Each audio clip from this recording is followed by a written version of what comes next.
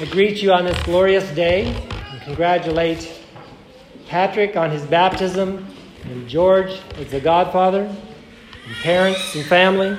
Thank you for coming to celebrate this great day with us. Today's gospel reading is from Luke and is the story about Lazarus and the rich man.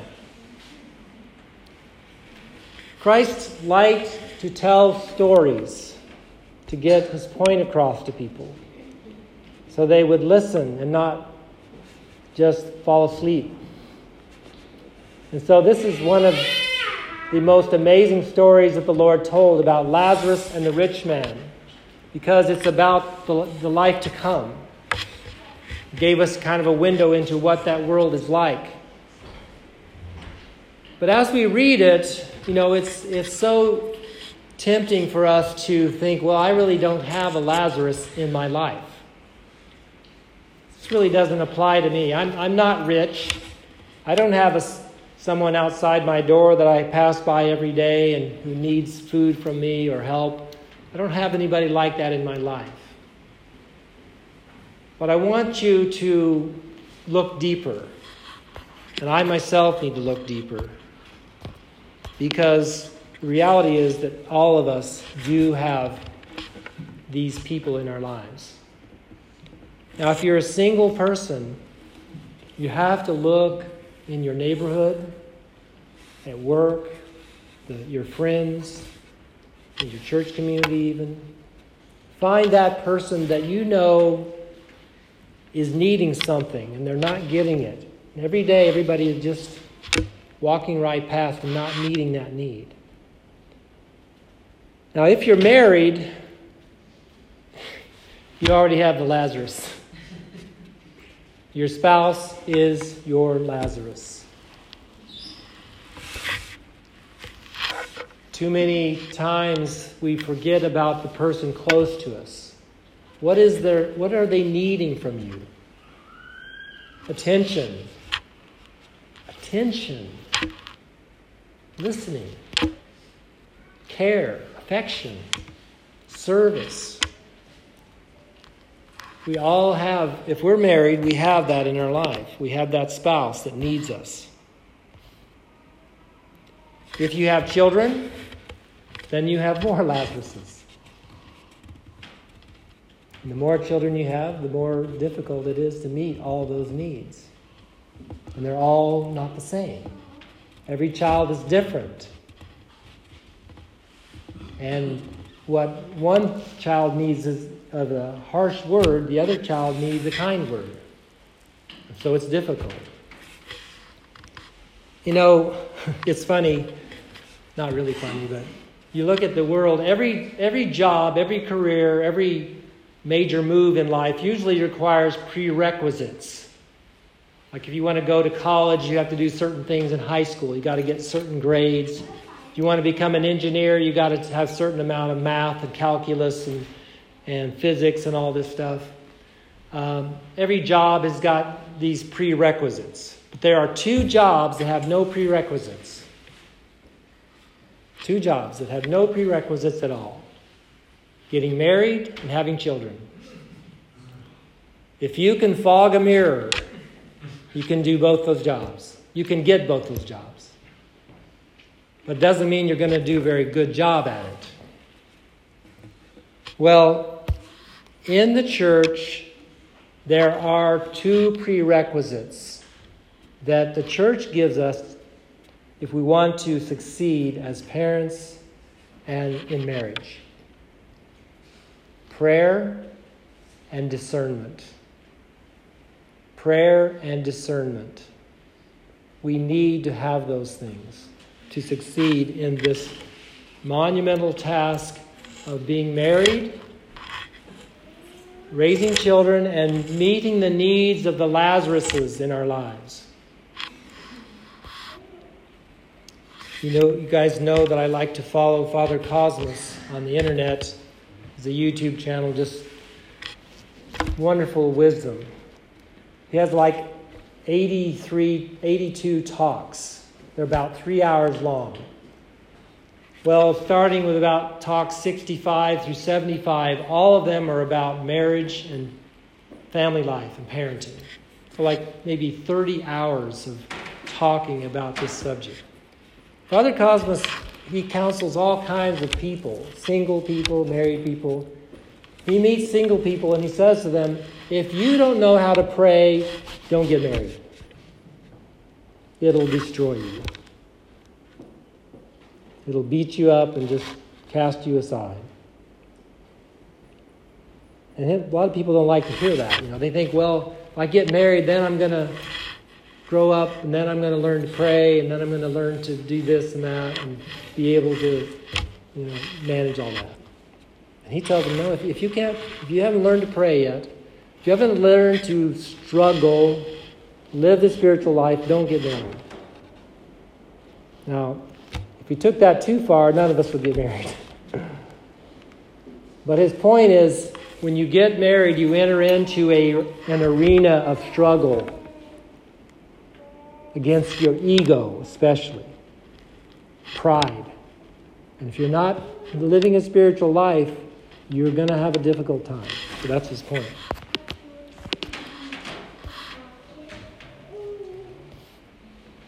So what do spouses need? What prerequisites do spouses need to do well in marriage? They need prayer and discernment.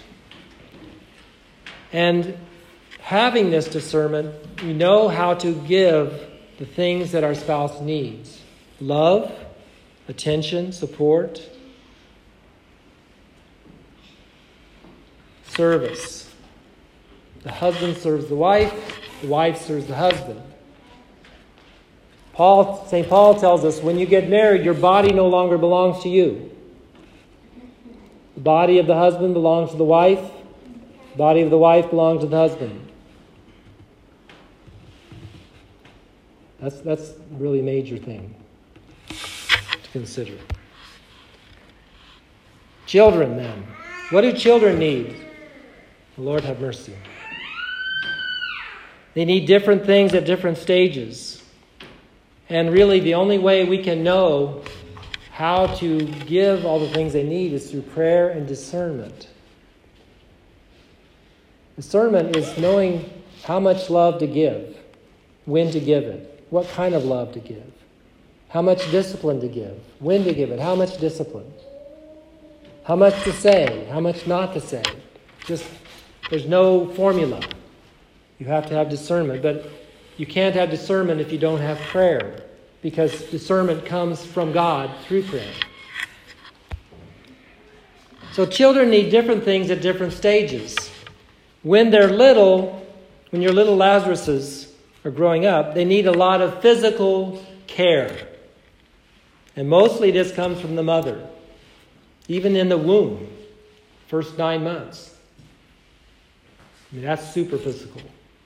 They need affection, nursing, being nursed at the breast, something men can't do, regardless of what the culture tells us. They need to be caressed, comforted, held close. Sometimes they may need a little swat. They're getting too close to a hot stove, or ready to fall off a chair, or do something that's going to hurt them, give them a little swat. Or keep them from developing bad habits, a little bit of spanking. In our family, we always had a big paddle hanging on the wall, a symbol of authority. Didn't have to use it a whole lot. Probably used it too much sometimes, not enough other times. They say the paddle is applying the Board of Education to the seat of learning. But when they get a little older, they need more intellectual help. More talking to, more guiding and explaining things. Maybe less, they're going to not need quite as much affection and maybe not as much spanking. But just reasoning with them and explaining things to them. Now when they get to the teen years, Well, there you really need prayer discernment then for those Lazaruses. Because hugging and kissing probably isn't going to help anymore. Maybe a little, but not too much. Yapping doesn't help that much. They start to tune you out. In fact, sometimes the more we talk, the worse it gets. It's at this stage that we need spiritual care for them. And that comes through prayer and discernment. Prayer. Sometimes we reach an impasse with our kids where there's nothing left we can do. And even as a grandparent, you still feel responsible for your kids and your grandkids. But there comes a point where about the only thing you can do is pray. But prayer is the most important. You know, one of the fathers, contemporary fathers, has a very important saying. He said, parents need to, especially talking about teenagers, parents need to speak less to their children about God and more to God about their children. Parents need to speak less to their children about God and more to God about their children. In other words, no lecturing or preaching, soapbox standing. You know, you get on your knees and pray for your children. Prayer with pain is productive. PPP. Prayer with pain is productive. I'm not talking about the paycheck protection plan.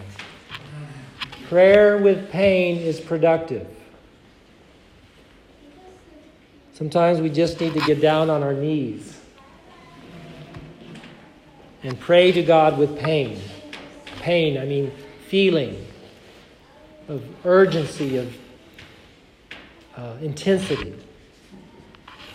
Lord, help my child. There's nothing left I can do. You're going to have to help them. Help them, Lord. God answers those kinds of prayers.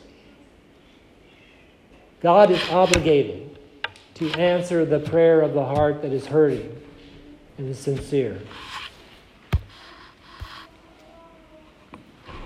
So let us look clearly around us at the Lazaruses in our lives, whoever they are. And let us not be like this rich man who went by every day and just ignored it, but let us notice and ask God for discernment to know how to meet those needs. In the name of the Father, the Son, and the Holy Spirit, glory be to Jesus Christ.